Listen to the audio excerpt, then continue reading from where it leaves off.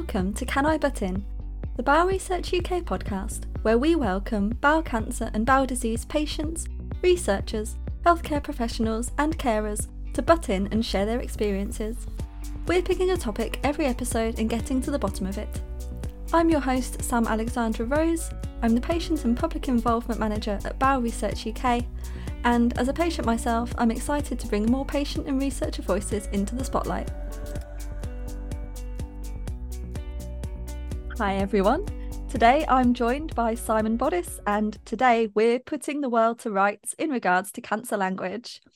How do we talk about cancer as a society, in the media, to our loved ones, and what impact does that have? So Simon has mainly worked in the public sector, joining the Home Office around 30 years ago as a forensic psychologist. He's now Chief Executive of User Voice, a charity established to give those with lived experience of the criminal justice system a voice in service delivery and policy. Simon was diagnosed with bowel cancer in 2020 and has a permanent stoma. I'll let Simon tell us a little bit more about his story in just a second. So Simon, welcome to the podcast. Hi Sam, how are you? Yeah, good, thanks. How are you doing? Yeah, I'm all right, thank you. Good. So I gave a bit of an introduction for you there, but tell us a little bit more about yourself and just how you came to be sat here talking to me today. Yes, I was going to say journey, but that's one of the words we might discuss later. Yes. How appropriate that is. But so yes, like you said, I had a major operation after I was diagnosed with bowel cancer and had a permanent stoma. The cancer has now spread to my lung, and I had half my left lung removed earlier this year in 2023. And I hadn't given much thought before then to the language around cancer, and but after you've been diagnosed with cancer, you do think about the impact it has on you, and reading the media and things. And so I started reading things, and the stuff I was reading just didn't resonate in any way. It felt unhelpful, felt that it wasn't supportive. None of the other people I knew who had cancer used the same sort of language. So it all seemed a bit strange. And we're going to talk about how I think it affects people, but it just seemed to misrepresent the truth of what cancer was really like, certainly to me, and I suspect to other people as well. Hence getting in touch with you and suggesting that it would be quite interesting to have a conversation about the language, the media language around cancer. Yeah, I agree. I think that a lot of people have similar issues with some of the language that is used in the media. And I know that there is some specific language that springs to mind for me when we're talking about language that's used in the media. But what language, what's kind of the first thing that you think of when we're talking about the language that the media uses to describe cancer or people with cancer? It's usually there's a love of metaphors, but it's not metaphors that are at all appropriate. We can talk about if there are metaphors later, but it tends to be military type or sporting type metaphors, like battle, like fights, like losing the fight, or being a warrior, or war, and those sorts of strong words, and they just don't resonate. And I did actually, when I first had cancer, I did think maybe that was a language to use myself. So I did think about fighting my own cancer, but then it just seemed so illogical. How do you fight your own body, and what does it actually mean? So yeah, I just didn't mean anything to me, and actually started making me quite cross, because it was almost victim blaming. Because if you weren't strong, you didn't battle hard enough, and you got iller, then somehow it was your fault as a character weakness. And which is why I think the language is really important, that it doesn't make you as a cancer patient someone who then is blamed if you get iller, because all those words imply that somehow you haven't got a strength inside of you to carry on the battle, to fight. And I think all of us who have had cancer at times just know how awful it is. And it's not a battle, it's not a fight, you're just living with cancer. And yeah, so that was it really. Yeah, that's what sticks out to me as well. As soon as somebody says, "Oh, language used in the media to describe cancer," I think, "Oh, yeah, that's the that's the battle language. It's the war, the warrior, and they lost the battle and they're fighting, they're a fighter, all of this sort of stuff, which doesn't really resonate with me either. And I suppose I should say that some people will like this language. I know a lot of people don't, but I know that some people may find it empowering to describe themselves as a fighter or being strong or being a warrior. And if you're listening and that's you, more power to you. I think that's, if you're using that language to describe your own experience, that's great. I think that when it's used so universally by the media, and it just seems to be the go-to language, doesn't it, that people use now, I think, can we have something that's a bit more neutral? Otherwise, I feel like we're projecting this one image of cancer onto everybody's experience when it may not resonate with everybody, and everybody might not feel that way. Yeah, I couldn't agree more, actually, and you're quite right. I mean, people who have cancer are fully entitled to use whatever language and whatever visions they have about their cancer, and I have absolutely no problem with that. But what I do have an issue with is the language that's used by the media, because I just don't think it helps. It doesn't represent the truth. And like I said before, there is an assumption there that if you somehow don't get better, or if you get iller, it's your fault because you weren't strong enough, you weren't resilient enough, you didn't battle hard enough, you didn't do that. And just the last week, for example, I've been just idly looking at the Daily Mail, which is the biggest selling newspaper in this country, and every day bar one there's been a story about somebody battling with cancer. Every day Bar one. So it's very common parlance, and that's actually across the media sphere. Actually, the BBC use it, the Guardian uses it. It's very common currency across the media, and so it would be nice to have that addressed a bit and changed a bit to reflect our reality, or most of our realities. Yeah, absolutely. And I'm, obviously working for a charity. I have a bit of say here and there in what we put out on our social media. For example, because I'm patient and public involvement manager, sometimes we'll put something out on social media about the different projects that we're being involved with. And even I'm having to sort of think really carefully about, what is the wording.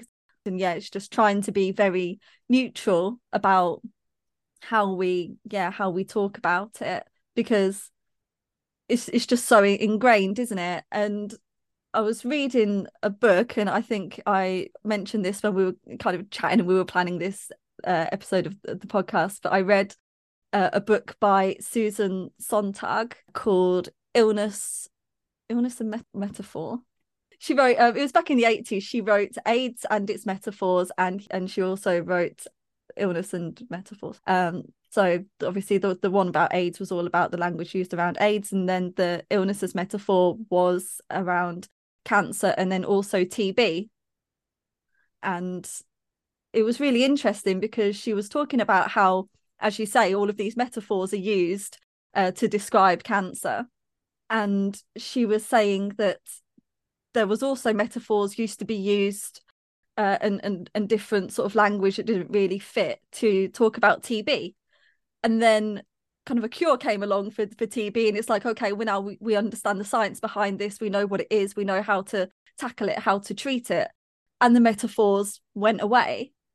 And in her book, she kind of has this hope at the end, which is quite uplifting, that if we can find out more about the science behind cancer and how we can treat it and demystify it, because obviously cancer is a lot of different illnesses, and there's a lot going on there, but if we can demystify it and help people to understand it, then maybe eventually the metaphors will go away, which I thought, yes, absolutely, I would love for that to happen. That would be great. Yeah, it's quite interesting, actually, because talking about campaigning, and it's a bit of a side issue. So a few cancer charities talk about the war on cancer. Now, I don't have much of a problem with that, because that's not on an individual basis, and if that's what it takes to grab headlines and things, and actually track people. I get that a bit. It's like the war on drugs or the war on alcohol and Mhm. the war on poverty. I mean, I get Sure. the use of that language in that context, but I'm talking more about, on an individual level, what's actually appropriate to the individual to Yeah. use. Um, yeah. So I think there's a difference there between the two. Yeah. Yeah, I think so. Yeah, I definitely understand, yeah, difference between kind of what we're when we're talking about it kind of as a whole and more generally, and yeah, about the individual. And then the media also seems to go another way, and I guess we all sort of go another way as society as well. So you have this kind of war and this battle language and losing the fight and all that sort of stuff, and then we have this kind of like the word victim, for example, or sufferer, or so and so is suffering. And that was something that came up recently in something that I was looking at, and I was thinking, is the person suffering? This group of people that we're talking about, have they said that they're suffering? I mean, they probably are, but it just seems like a bit of a loaded word to put onto a person. So victim and suffering and sufferer. What's your take on that one? Yes, I mean, just coming back to the battle thing, it's usually a long battle, Yeah. which then implies that if you had a short battle, maybe that was somehow your fault again. But occasionally short battle is used, but it's usually after a long battle. But the other word, sufferer, I'm a bit more ambiguous about that because there's no doubt you do suffer Yeah. at times. You feel like you're suffering, but I think that's your word to use, not a word for other people to use about you and to use in a random sort of sense about everybody with cancer as a sufferer. It's if that's the word you would choose to use, but it's not a word I like to be applied to me because again, it seems like it disempowers you and turns you just purely into somebody who's suffering, which you're not just that. People with cancer have a whole life with a side helping of cancer that at times dominates, at other times doesn't dominate. But we're people first, and the language should always reflect that. We're people with cancer. We live with cancer. We don't we aren't defined by our illness. And using words like suffering tends to sort of define you as just purely a sufferer or a victim or whatever. Yeah, my thoughts exactly. Yeah, took the words right out of my mouth there. And I have a little list in front of me of other words. And you mentioned journey earlier, so should we go to that next? Because my kind of go-to neutral word at the moment is experience, which I don't know if that's kind of underselling the cancer experience is the only word I can think of to use. Um, yeah, I don't know if that's putting it a little bit mildly, but journey, and again, I know that we've talked about this before, and we had similar ideas on the connotations for the word journey as well. Yeah, well, as somebody who really enjoys traveling and journeys, if this is a journey, it's the worst journey I've ever signed up for. And actually, it's much more like a hijacking than a journey. And I just think that the language of a journey implies some sort of choice in the matter and some sort of, you've decided to get on board something and then embark on something that's usually, and journeys are usually on the whole exciting, stimulating learning thing that you do for enjoyment or work or something.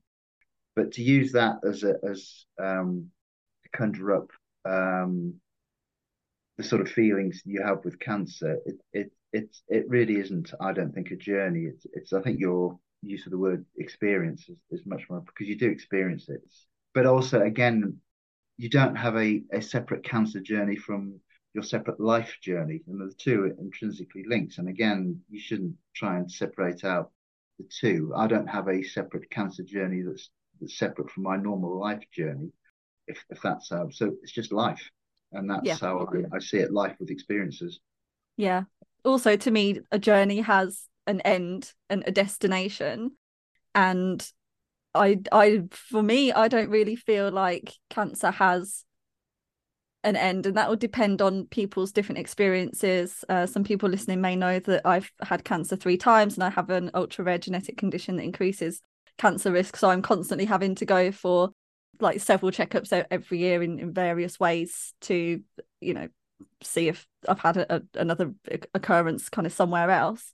And I guess as well, it will be different for people who perhaps had one instance of an early stage cancer and, you know, they've psychologically felt able to move on from that, compared to perhaps somebody with stage 4. And again, yeah, all the experiences are going to be very different. But to me, a journey, as you say, indicates something separate from your life, which is weird. And also, yeah, something that ends. And, you know, yeah, depending on experiences, that may or may not resonate. Yes, and I agree with you. But also, journey seems to imply that you have some sort of choice in the matter. You could Yeah. stop the car, or you could, change your plane and go somewhere else.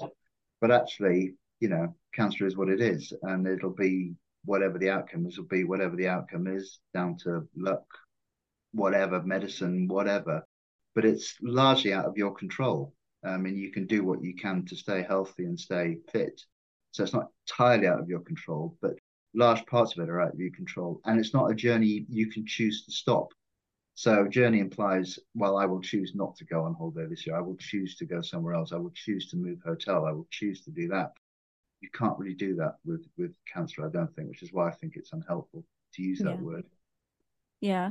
And it sounds like kind of control and choice comes up quite a lot as well when we're kind of debunking these things, because we have the journey, as you say, you didn't choose to go on this, on a bit of a jolly, basically, is what it makes it sound like. But then also just going back to the war language, again, that conjures up ideas of control, because, as you say, it kind of makes it sound like people can choose to fight or choose to fight a certain amount, and, you know, if they lose the battle, then they didn't try hard enough. And yeah, again, gives this illusion of control and choice in both ways, when actually, yeah, that there is very little of that in my experience. You're absolutely right, and I think one of the things that maybe why I feel strongly about it, and maybe other people don't, but when you have cancer, you lose a certain amount of control in your life, because you don't know about how it's going to spread, or if it's going to spread, or treatments, or whatever. So the things you can control are things like language, about how you talk about it. Those are the sorts of things you can control. So when that control is taken away from you and other people use language that you feel is inappropriate, it's almost like you've lost a bit of control over this, which is, I think, one of the reasons I feel so strongly about it, is because, having given up a lot of autonomy, or giving up some autonomy and a lot of autonomy at times, you control what you can control. And one of the things you can control is how you describe your cancer, and how you feel about your cancer, and how you talk about your cancer. So I think that's one of the reasons I feel quite strongly about this, is because it is about control. And I think most people I know with cancer who speak about cancer like to control what they can control, because some of the stuff just isn't controllable. Yeah, totally. Something that we spoke about earlier made me think about this. I just wanted to come back to about how the language that's used in the media affects how we feel about our bodies. And I can't remember exactly what it was we were talking about, even though it was like 10 minutes ago. It was like nothing. But yes, we were talking about how the language that the media uses, and I was saying that I find it, that I have to think actively sometimes as well about the language that I'm using, even though I'm kind of like, you know, rallying against it anyway. But when the media uses language that makes it sound like cancer is perhaps separate from us, or that we're fighting our own bodies, you mentioned. And yeah, I had a bit of an experience quite a while ago now, where I kind of realized that I was talking sort of internally to myself as if my body was the enemy, and I had to kind of deprogram myself and kind of straighten my thinking out, like, you know, my body is not the enemy. You know, one thing that's happening inside it, or that could happen inside it, is the enemy. And yeah, it just made me think that the way that the media uses the language could perhaps also affect how we feel about our bodies as well. No, I totally agree. I mean, the idea of going to war in your own body is a bizarre one. And I think what is quite interesting is that healthcare professionals don't tend to use this language either. I haven't had a healthcare professional say to me, "Oh gosh, you're so strong, Simon," or "Well done." Though actually, the well done one was quite strange. My after my last scan, because I get scanned every 3 months. After my last scan, my consultant did say to me, "You've got a clear scan. Well done." And I was thinking, I had absolutely nothing to do with that clear scan. Well, I mean, I'll take the praise, but really, what did I have to do with it? Yeah, that's quite a funny one. I Yeah, I, I think I would quite like that. I would feel quite like, oh, I've done nothing, but yeah, as you say, gonna take the praise anyway. yeah, quite. Like you've done well on an exam or something. Yeah, exactly. But behind that is a sort of a slight element that, and I'm sure he didn't mean it like this, but there was a slight element that it could have gone the other way if I'd done something different. So Right. somehow my behaviour must have been such that I was being rewarded for a clear scan, and I was thinking, I've changed nothing, and I'm not consciously trying to, I'm trying to be as healthy as I can, but that's it. I'm not. There's nothing that because I didn't act inappropriately when I don't blame myself for having cancer either. I don't look back and think, oh, I did all that and then therefore I got cancer. So, if I'd got cancer, would somebody have said, or you've been a bad boy? They wouldn't have done. So why praise me for not having it or having a clear scan? Yeah. I was just thinking that your consultant wouldn't say to you like, "Oh, your scan's not clear.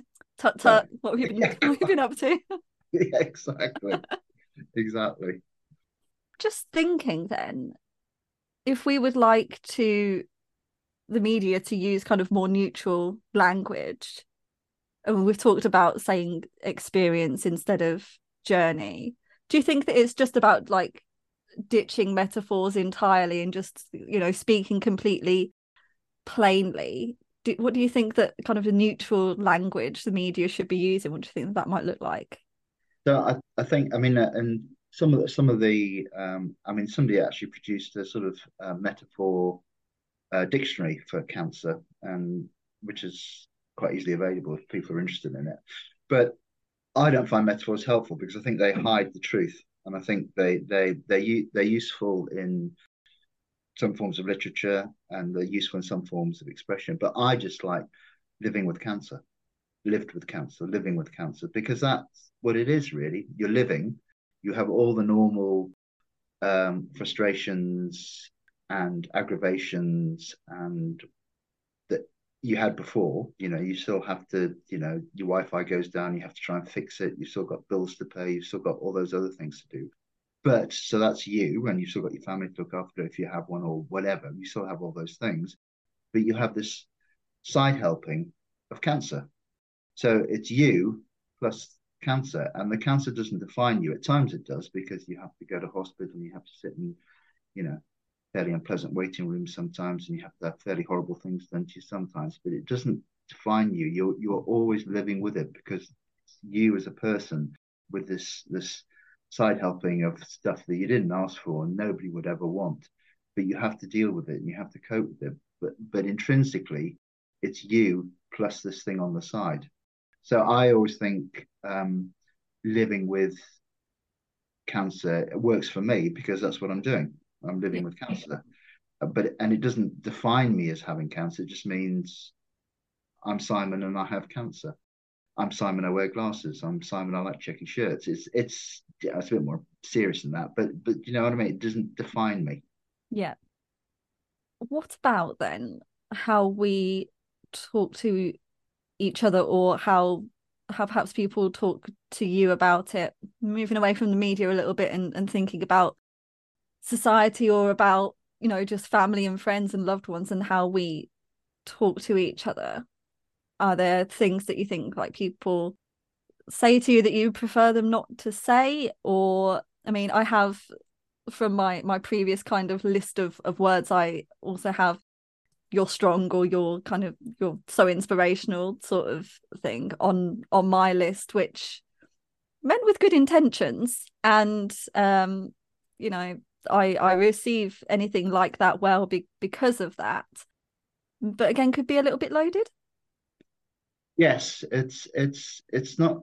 Yeah. So I think people who are really close to you who have been or had or been very privy to some of the experiences that you've had with cancer.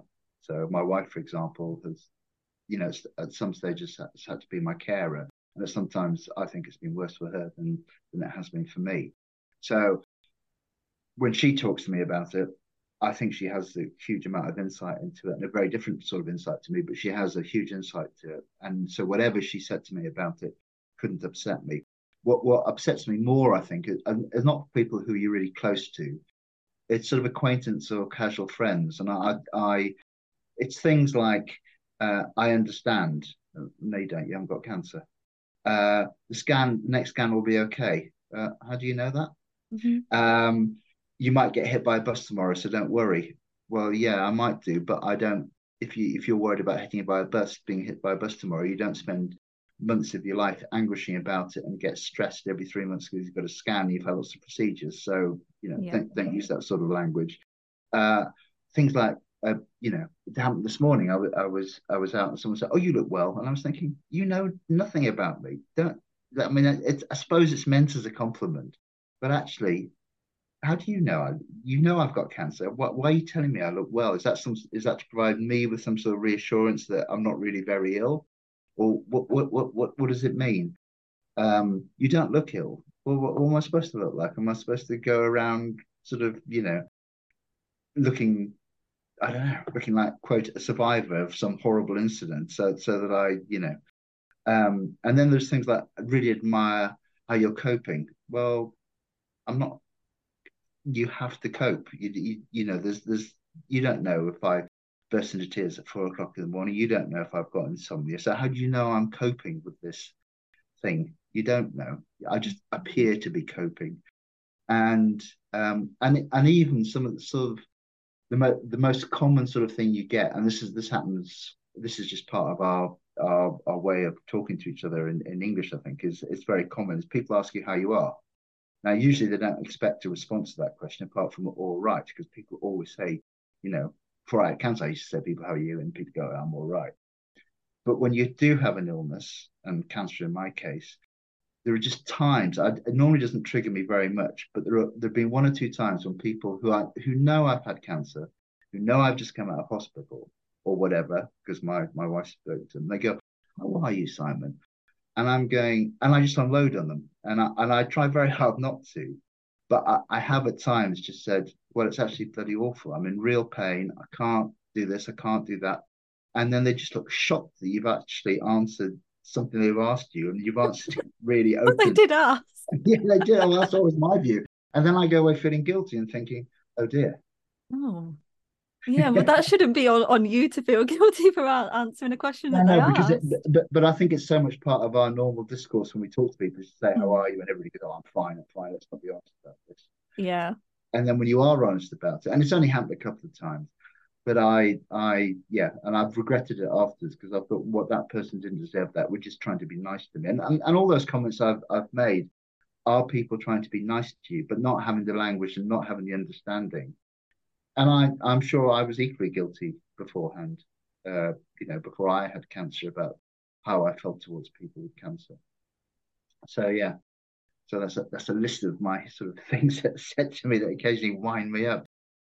Yeah, the how are you is a tricky one. I remember kind of I would go to work or wherever when I was having my kind of second and third cancer diagnosis and going through everything, and somebody would say, how are you? And I would think, I don't really have the energy to go into how I am, but also I don't really have the energy to lie. So No, I really just don't know how to answer this question at all.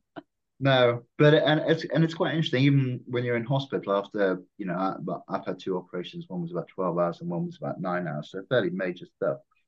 And you wake up the next day and there's some consultant surrounded by a gaggle of students. And how are you, Mr. Boddas? And I'm going, what do you think I'm like?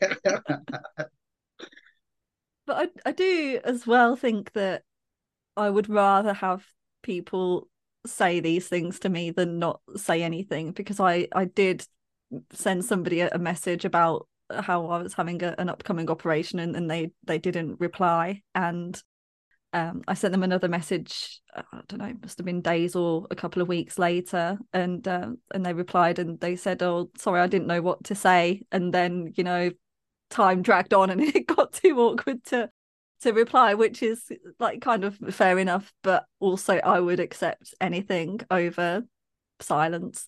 No, I totally agree with you. And what is far worse than the things I've described is people who avoid talking to you, or who you've told and then ignore you, or ignore the topic. And I think that's why I feel guilty when I sometimes have said, well, actually, this is how it is. And then and I can think of one example where that person just avoids me now, because I don't think it's because of me. I think they just don't know what to say, and I was too honest and too. So it's my fault in not in some ways, because I was just too honest and a bit brutal about how it really was, and because it was just a bad day, I suppose. But yeah, so I totally agree with you. I would rather have these platitudes, which at least give you a basis for human contact and a conversation, than avoidance, which is just makes you feel really bad, because you're being avoided for something that you can't control. It's not as if, you know, it's antisocial behavior on my part. It's something antisocial has happened to me, and so, you know, it's not my fault. So don't. So I would much rather people spoke to me about it. But I do notice a lot of people avoid it because they don't know the language, they don't know how to talk to you about it, and then get a bit shocked if you get real about it. Yeah. What about, and this just occurred to me, positivity, or perhaps toxic positivity?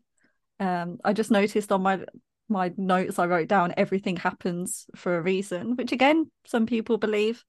If somebody said that to me about my cancer, I wouldn't be too happy about it. But yeah, so I was thinking about that, and also toxic positivity, you know, just stay positive and, you know, things will be all right. Yeah. Which yeah. I mean, it's sort of a great mantra, and of course we should all stay positive now, because I'm sure that's probably good for us, but Mm. it's not always possible, and maybe it's not always desirable either, because sometimes by staying relentlessly positive, you're denying reality. I've never tried to be relentlessly positive because it's not my nature, but I think it's covering the truth if you just you try and be positive all the time about it. You know, and people say, "I'll take one day at a time." Well, there have been times in my cancer experience when it's been the next minute that I want to get through, because it's been so awful. It's not, I mean, it might taking a day at a time. It's taking a minute at a time, and it depends. But that's my choice to do that, you know. And um, so yeah, I mean, toxic positivity is quite an interesting way of framing it, and again, I think people mean well, you know, but again, it's a bit victim blaming, because if you're not positive, then somehow you're letting yourself down, or letting people around you down, or somehow, and it's not possible to be positive all the time. You know, you can try to be, and I think certainly for me, and I think other people with cancer, we try and be positive about the future, but that's very different from being day to day, you know, seizing the day every day and being really positive, because some days are literally so awful that you can't feel positive about it. And you are allowed to have a cry. You are allowed to feel depressed. You are allowed to feel sad. You are allowed to feel that it's unfair. But then you carry on. But Yeah. that's just part of life, you know. There are things that have happened to me before I had cancer that made me feel like that. Cancer is just another thing that affects you like that. Yeah. It's another example of that illusion of control, really, isn't it? Yeah, yeah, Yeah. absolutely, absolutely. Yeah. To stay And positive and yeah, you can control yeah, it. but I think we all probably do it, because I think without calling it that. So, for example, I don't talk about my cancer to my wife every single day, because what would be the point? It would just be a miserable conversation every day. So we largely don't talk about it, and when we do talk about it, it's because one of us feels we should talk about it because something's coming up, or it's been some diagnosis or something. But we don't. I don't feel the need to constantly talk about it. And I don't want to give the impression that there's it's good to. I mean, maybe for some people it's constantly good to talk about it. I don't find it helpful to talk about. And in fact, despite the fact that I hate the way the media covers a lot of this, I tend not to read stories about cancer because I find them quite triggering. I find them quite, they bring back horrible memories. So I do tend to avoid them as well. But then when they use the language they do use, it just infuriates me. So that the whole thing becomes, which in some ways is quite positive because I get angry about something else.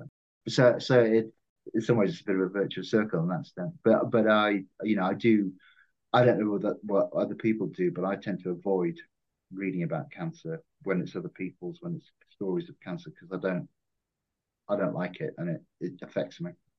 Yeah. Yeah. It can affect me too. And I've spoken about this on the podcast before for people who've listened to previous episodes, but the dangers of Googling, which I know Googling kind of your symptoms and things like that is very dangerous territory anyway. But if I want to research something, or if I want to look at other people's stories because of something that's going on in my life, I think sometimes I might read something and think, oh yeah, that's really helpful. It's I can empathize with that resonates with me, or this particular part makes me feel quite positive if I'm worried about something that might happen to me. But then I might read further and then end up down this rabbit hole, and I really need to think about just it's just a way of implementing self-care for myself and being mindful and just constantly checking in with, I'm still sat here reading this, is this still okay, is this still making me feel okay, or is this going to send me spiraling into despair basically. So yeah, I think that there's definitely kind of elements of self-care when reading about other people's stories. There is, and it's quite interesting. In fact, it happened to me today. So I had a meeting, and I was on a train. And I was reading a book, and it was just a very rubbishy thriller. But suddenly, one of the characters starts dying of cancer, and I just then skipped 10 pages. I thought, I don't want to read about this. I don't want to hear about it. It's probably not accurate anyway, because the rest of the book is a bit inaccurate anyway. But I just thought, I just don't want to read about this. I don't want to hear about this because it just upsets me. So I get quite vigilant about cancer stories and things, and reading about cancer. So yeah, so I do avoid those things, or I do what you've just suggested, because sometimes it's very difficult to avoid Dr. Google, isn't it? Yeah. And you look at symptoms, and you look at treatments, and you look at, and sometimes that actually can be useful. But the thing, I mean, I went down a real rabbit hole of looking for sort of future prognosis and all that sort of thing. And I think that's probably not unique. I'm not unique in that, because doctors won't tell you. And understandably, I think why they won't tell you. So you do that, and then you really go down a sort of trying to interpret sort of very difficult stats that then you realize they're 20 years old and all those sorts of things. And so you just, I've learned not to do that. But I think it would almost be helpful to be told not to do that, and because it's just I mean it's almost a way to becoming mad, isn't it? If you just go down, you just search and search and search, and actually what you're looking for is the positive answer, and Yeah. you probably maybe not find that. You're just going to find a load of scary stories. Yeah, if you do find something vaguely positive, then find it, take it, and then stop. Just cut Exactly. yourself. It's a bit like gambling, I guess, like quit while you're ahead sort of thing. Yes, exactly. And yeah, just thinking about kind of the stories in books and also in movies and things. I haven't watched the second Deadpool. I haven't watched because I watched the first one. I enjoyed it. I enjoy Ryan Reynolds, but my partner went to see the second one at the cinema and he said it's very cancery, don't see it. I'm like, okay, fine, thank you. It's actually quite a good website called I think it's called doesthedogdie.com, and it's, I guess it was originally to warn you if a dog dies in a movie, so you can search for the movie title or the TV title in their little search bar. And I guess it initially used to just tell you, does the dog die, I guess, but now it tells you all sorts of stuff. It tells you if a character experiences the whole range of different traumatic events, and yeah, cancer is one of them. So if you do need to, like, oh yeah, I quite fancy watching this, but is it going to be cancer, you can do a quick look on doesthedogdie.com and it will tell you, which How interesting. I mean, useful.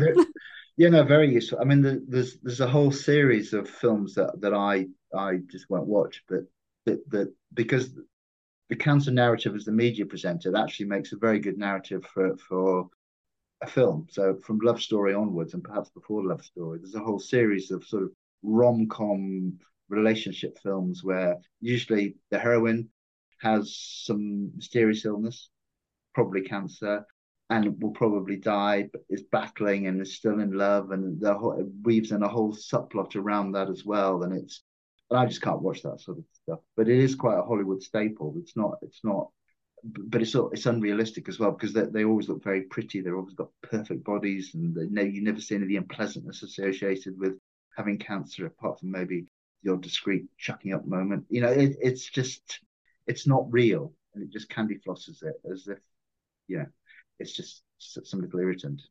Yeah. What about any positive stuff in the media then? For example, celebrities who might be in the media quite prominently because they've had a cancer experience, and maybe they're like raising awareness in a positive way and showing their journey and that sort of thing. Yeah, it's a really interesting one because I think there are sort of two categories of people who might be termed celebrities who have cancer. There are people who are celebrities already, so famous singer, blah blah blah, actor, who then their diagnosis becomes public, and if they, so I don't know whether they decide to make it public or whoever, so it becomes public. That's one type of celebrity. There's a smaller group of people who become well known because of cancer. So people like Deborah James, for example, I'd never heard of her till she had bowel cancer, and I think her podcast she did with the other two women was astonishingly brave and open about what it's like to have cancer and how real it is. What I didn't like, and I suspect she had no say in the narrative, but maybe she found this language helpful, is that the papers went back to talking about battle and fight and those sorts of things, which was not a language that was at all used in her podcast at all about cancer. So I don't believe she used that language. Well, maybe she did in episodes I missed, but she didn't use that language, nor did the people she was making the podcast with. So I think the podcast did a great job about awareness, and I think there are some campaigns, like warnings on toilet paper now about symptoms for bowel cancer. I mean, that's great stuff, and presumably the same happened with tobacco, the warnings on tobacco and what illnesses that can cause. So I can see that when it's talked about really, and it's talked about what it really means to people, it's really helpful to get well-known people who have a voice and can say it. But then to have that voice diluted and then turned into metaphors and turned into something very simplistic, just again, I think I don't know whether people have that choice when that language is used about them. I suspect not, because it's not the language they use when they're talking about their illness. I find that really unhelpful again, and I find it demeaning to them unless they've had that choice, unless they've wanted to use that language, because it's really not helpful to us. And it doesn't talk about the reality. They talk about the reality, but then somehow it's dressed up as something else. That, oh, you look very pretty in this dress, and oh, but it's not about that. It's something deeper than that. So yeah, so I've got very mixed views about it. I think when people who are celebrities are allowed to talk very openly about it and the realism of it, I think that's great, because I think that's proper campaigning. I don't think it's campaigning just to say, oh, look at her or look at him having a marvelous battle with cancer. That just isn't helpful for anybody, as far as I'm concerned. Other people might find it helpful. I don't. It almost sounds like people with cancer and the media are speaking two different languages, because what you said there almost sounds like the media is kind of seeing this information that people with cancer are putting out there and then translating it into newspaper ease or something. It's as if we're speaking two different languages. Yeah, I mean, I always think it's just lazy journalism, because it's like a metaphor you can just reach for, and it's used so often, and it's usually used in the headline as well. So it's just an instinctive reaction. Someone's got cancer or someone's got a serious illness. Let's use the word battle, because that shows how strong and powerful they are, and that and I think, if I'm being charitable, it's also to describe, well, this is really quite important because they're having to battle. So you only have wars and battles when it's something really important and something. Mm. So that's my charitable interpretation of it. But it's, I think it's very bad, an unhelpful shortcut to how what it's really like. And like I said, I think it undermines a lot of us who have got cancer, who feel, well, it's not really like that. Why don't you report what the truth is, what it's really like, without being over graphic and without wanting to wallow in misery, but just what it's like to live with cancer. Just report it. Yeah. And if Deborah James had been on her podcast and she was using like battle language, and then the media was using it because she used it, do you think that would that then would it be okay to use battle language in that instance, do you think, because they're kind of going off of how the person themselves is describing their own experience? Yeah, I think I'd have mixed views because, like I've said, I think people are entitled to use whatever language they want about their illness, and because it's their illness, and if that helps, then they're perfectly entitled to use whatever language. I mean, I don't think she did, but if she did use that language, then I'd like to see it as a quote rather than translated into "all cancer is a battle," Yeah, which is what invariably happens. So, but like I said, people are perfectly entitled to use whatever language they want. yeah, no, I totally agree. And sort of, as I said at the top, if using battle language and that sort of thing helps people to describe their own experience in and feel empowered and strong and that sort of thing, and then that's helpful, I think, as I say, I think that's great. But for the media, I think that there is a responsibility for reporting something in the way that it is, the realities of it, as you say. And then there's lots of different sort of metaphors for it. And I know, because I'm a poet and I'm doing my PhD and sort of exploring my cancer experiences through poetry, I use all sorts of languages, sort of metaphors. I think that I look at anything in the room and I think if that's a metaphor for cancer. Look at a tree, that's definitely a metaphor for cancer in 3 different ways. Yeah. And yeah, I fully agree that everybody should feel empowered and able to talk about their experiences in their own way, for sure. I think that's perhaps our headline for this episode. I think we'll wrap up then. I had 2 more questions for you, actually. One of them is a little bit off topic, but it's something that I thought of before we were chatting. And because you are the CEO of a charity that is for giving people with lived experience of the criminal justice system a voice, and there's a lot of kind of stigma around like the cancer language and a lot of things to talk about cancer. I just wondered, is there any kind of crossover, because I'm imagining these are both 2 very difficult things to talk about. So is language something that you think about in other areas as well? Do you think about that with your charity? Yeah, and actually not so much for the charity, but I was fairly senior in the prison and probation service, and language there, and people sometimes dismiss this as sort of wokeness or political correctness, but the language that's used about people who have offended has moved through the years. I have railed against some of the language at times and definitely used. So we used to call people convicts. We used to call them inmates. We used to call them prisoners, which is probably, this is people who are in prison. So we used to use those words, but those are labeling words, which is partly what I'm talking about now. The language has moved far more now. So what the prison and probation service talked about people in prison, people on probation. And it's the same as the way I think about people with cancer. I'm living with cancer. People in prison are people first, and they're in prison. They're people first, and then they're on probation. So they're not defined and they're not labeled as just an offender, because everybody's more than just an offender. They've got something else there, no matter how horrendous their offence might be or whatever. But that they are people who have done something. So the people first, and that gives you maybe a way of working with people. This is a very different context, criminal justice system, but I think the language is important rather than just labeling people in a certain way, which I would hate if someone just said, well, you're cancerous. I would hate that. Ooh. Yeah, and well, it's the same thing. I mean, it's just an awful word to use, because that just trying to sum up everybody in one word. Yeah, Whereas, God.